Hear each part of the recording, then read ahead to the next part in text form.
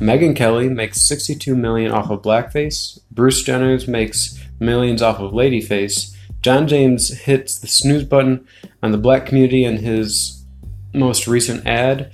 And my little brother wrote a report about me in his 9th grade English class. This and much more in this episode of Curious Conversations. This is Zachary Kameen, the Curious Christian. Detroit is in the house. All over the world pose a problem for what's known as Western interests. You developing a conviction that there is something so dear. We're to be about the glory of God. Some things so eternally true that they're worth dying for.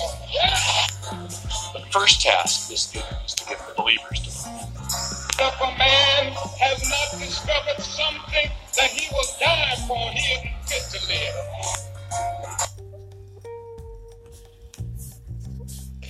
Alright guys, this is Curious Conversations, and if you'd be so kind as to go to Twitter and follow me on @Zachary Kameen. That way you can keep up with some of my tweets, what's going on in the world, my own commentary on things. If you want to see me ranting at Abdul Al-Sayed or yelling at him, all the fun things. And it's not just him, I'm an equal opportunity offender. Mostly because if somebody's not willing to have a conversation, all you can do is not let them talk. And I shouldn't even say that. I let them talk, but that doesn't mean I'm not going to get my words in my words and enjoy the effects of that on his people. But enough about Abdul Al-Sayed, because he is not the person that's important right now, which is why he lost the primary election. That's why we have Gretchen Whitmer running and not him, because he sucks and she's better. And that's coming from somebody who doesn't have any intentions of voting for Gretchen Whitmer.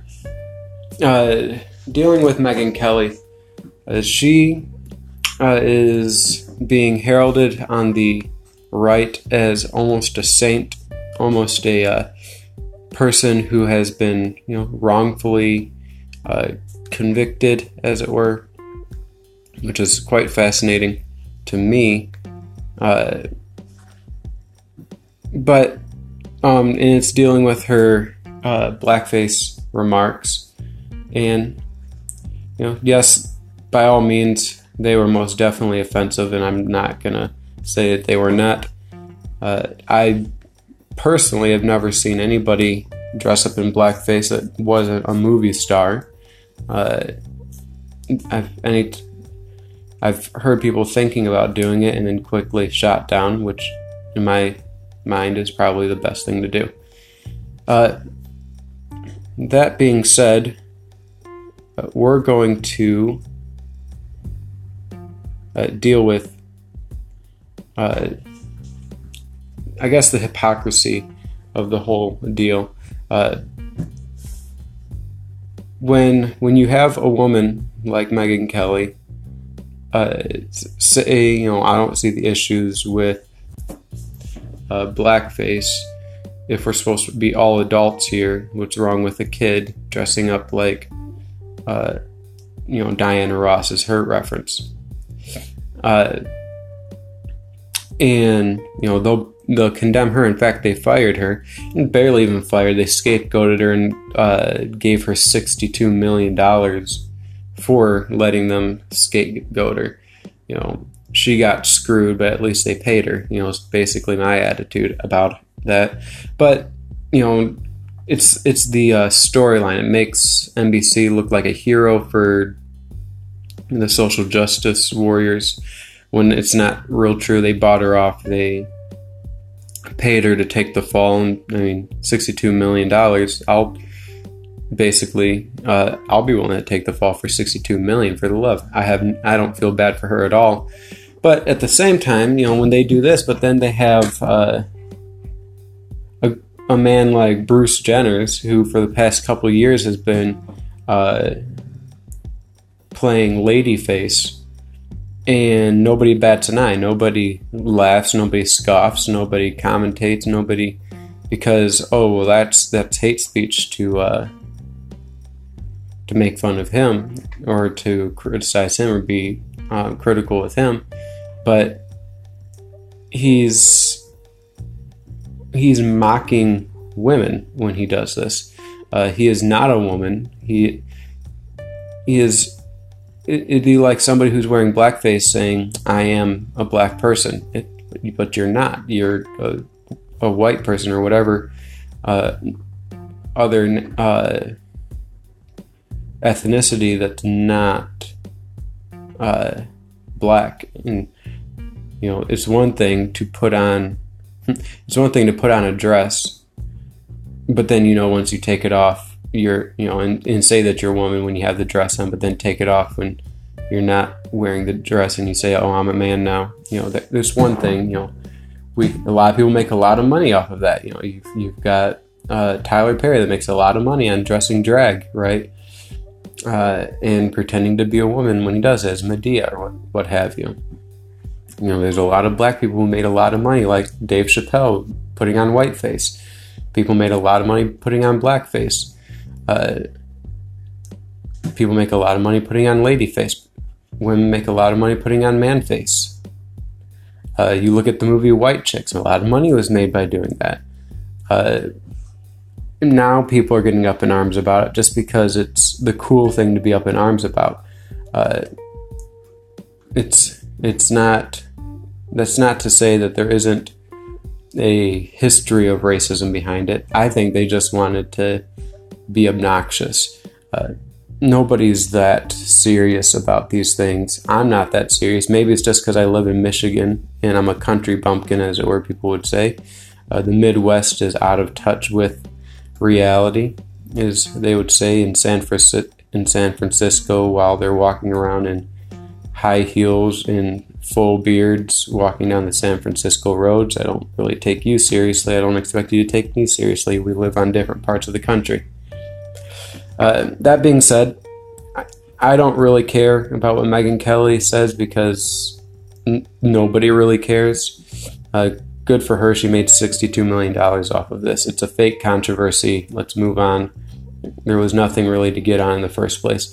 Bruce Jenner, on the other hand, is a huge issue because he's actually doing something wrong, which is trying to get people to stay transgendered when there are, of the thousands who've actually done the surgeries and done the conversions, more and more of them are trying to reconvert or try to reverse it, which is possible. You are able to reverse the transsexual conversion, as it were. It's not a permanent thing. I don't know if you're able to have kids after you do it, though you'd probably be, the equivalent of a eunuch. But people are saying, I was wrong. I shouldn't have done the surgery. Can I reverse it? And doctors are like, yeah, you can. And it takes about a year, but I encourage anybody who has gotten the surgery and are feeling guilty, do not get drastic. And many are just committing suicide. Do not do that. I would suggest you seek after the surgery or the process of reversing it. Do not kill yourself when there is a way to simply reverse it. That being said, moving on from that, we have a lot more ground to cover, and I prefer not talking about the negative of those two. But let's talk about John James. John James is hitting it right on the head. He's doing great right now, and he's doing the right thing in this part of the campaign where his platform's out there. Everybody knows where he stands. Everybody knows where he is, where he views. But he's definitely not an idealist in the sense that he's just going to hit his high horse. He's just going to hit his topic. He's just going to stomp his feet and say, this is what I believe, now vote for me. But he's actually now looking at looking at specific people and saying, hey, you over there, vote for me, right? And he is pointing to Detroit. He's pointing to the inner cities and looking at, namely, the black folks in the intercities and saying, and outside the inner cities, but he's especially looking there and he says, hey, vote for me. What's wrong with you? Why are you even considering voting for Debbie Stabenow, who's done nothing right by you? Why are you not considering me? Why would you not think that I was a good choice? And he goes into saying, our parents bled and died and fought to get us this far. Why would we stop now? We need representation too. And he's absolutely right. He's been kicking against this basically his whole campaign. And he's right. He's not. His message is not a black message or a white message. It's an American message. It's a human message. It's an American dream message. But he is a man. He is a father. He is especially a husband. He is a godly man. He is a Christian man. He is also a black man. And if he is not to use that tool in the tool belt, then he is basically missing out in one sense. There are many who do not realize that he's a black man because none of his ads go on to the networks that the black community watch. Or in Debbie Stabenow, almost none of her ads show his face because she's smart. She knows that if she shows that she's running against a black man, it's going to lose some of her black voters, and so she's trying to avoid that. Well, John James is making it a point to show his face, which is a good thing. I'm happy now, actually. Now looking back, it's probably for the best that he didn't do a, black people vote for me mentality, because then all of a sudden he gets a lot of flack. This is a good time to start pushing this kind of ad. Now that it's only, a week and a half out, I think he's being very strategic. He was very smart with this. I don't know if it was his idea or if it was Tory Sachs's ideas, but I think they're doing great. It's getting them just over that edge. If he can get, 7% of the black population that was going to vote for Debbie to then vote for him, then he wins easily, right? Because it would be 7 going towards him, but 7 going away from her, or those who weren't going to vote at all, just voting for him instead of not voting at all, would be great too. These are things that need to be considered, and I think that he's being very calculative. He is being very wise in the way he's doing this. I am encouraged that he's doing this because, as many of you know, I've since the fall of or winter of 2016 have been supporting him. I've been rooting for him. I definitely knew he was gonna get the endorsement, which he did, and I'm quite confident, and just as confident, if not more confident, now than I was then, that he's gonna get the general. He's gonna win the election, and I think secretly Gary Peters wants John James to win, but his party affiliation it forces him to endorse Debbie Stabenow, but I think secretly behind closed doors he would much rather have John James than Debbie Stabenow. Moving on from that, my little stinker brother decided he was gonna do a report on me, or speech on me, saying about how I'm his best friend, which is obviously something every man wants, is that his if he has little brothers, that they look up to him. Mind you, Coda, my little brother, he's my brother by marriage. He's my wife's little brother. So I've known him for about 6 years, and so him wanting to do a speech about me was encouraging, was enlightening, was really cool. And I only bring this up because I think that, or one thing that I've been teaching, and I push a lot to all men, but especially young men, is one, get married quickly, become a father just after that, and start mentoring just after that, because God is a father, he is a husband, and he is a mentor. I often say, you need to reflect, as men, we are to reflect God the Father as good fathers. We are to reflect God the Son as good husbands, and we are to reflect God the Holy Spirit as good mentors, as good counselors. And I was just encouraged because I know that my wife, at least in front of me, says I'm a good husband. I often joke with her that that's what you say now. Give it time. That's just my own negative self-esteem, as it were. But with that, then my daughters absolutely adore me, say that I'm a good dad, and obviously I appreciate that. But this is new in the sense that I've got my little brother who I mentor saying that I'm a good mentor, and so that's something that is super encouraging to me because it shows that I'm on track in that sense. So how do we close up this show? How should we go forward in this throughout the week, throughout the day, with everything that's in mind here? I would say don't let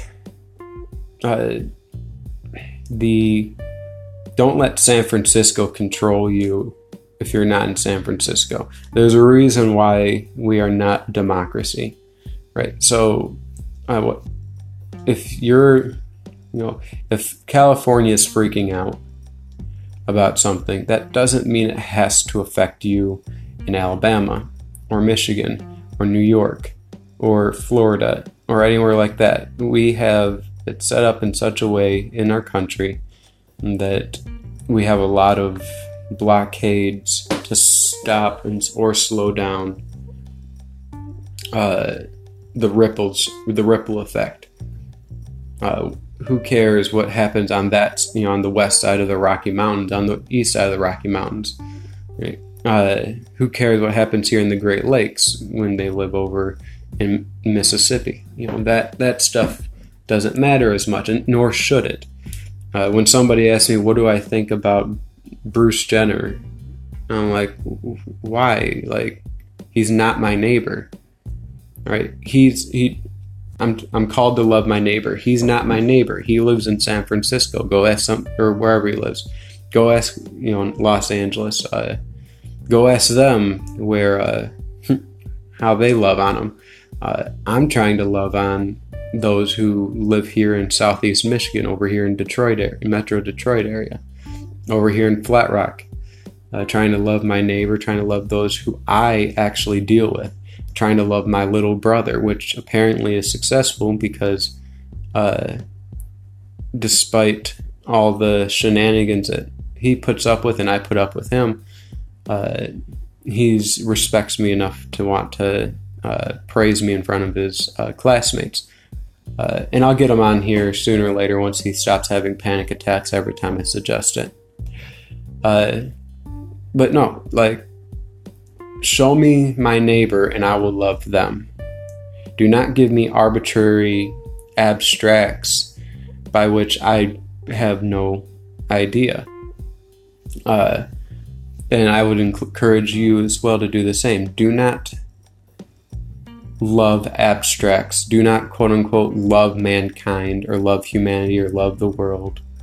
Do not seek world peace. Seek home peace. Seek peace in your own home. Seek peace in your household. Seek peace in your neighborhood. Knock on your neighbor's door and see if they're at peace and help them out. Seek church peace. You can slowly expand it, but seek, I guess, personal peace, right? Those are things that you need to take away from all this. This being so bent out of shape about blackface and ladyface and the race wars, as it were, gets us off focus on the things that we can actually do. Little things like me, every time my little brother acts up, I make him go cut wood, right? Every time my little brother comes over, I always teach him something new. He's only 14, I think. Pretty sure he's 14. He hasn't aged on me yet, I don't think. Last I remember, he's 14. Anyways, but teaching my daughters, we just bought a bow and arrow set. My daughters are 4, 2, and 0. And I'll be teaching my oldest, Rain, how to shoot a bow and arrow. I'll be teaching Coda how to shoot a bow and arrow. These are fun things. These are good things to have learned in your childhood. And these are easy things by which men anywhere, at any time, especially here in Michigan, can take advantage of and use to their advantage in the way of raising up their families.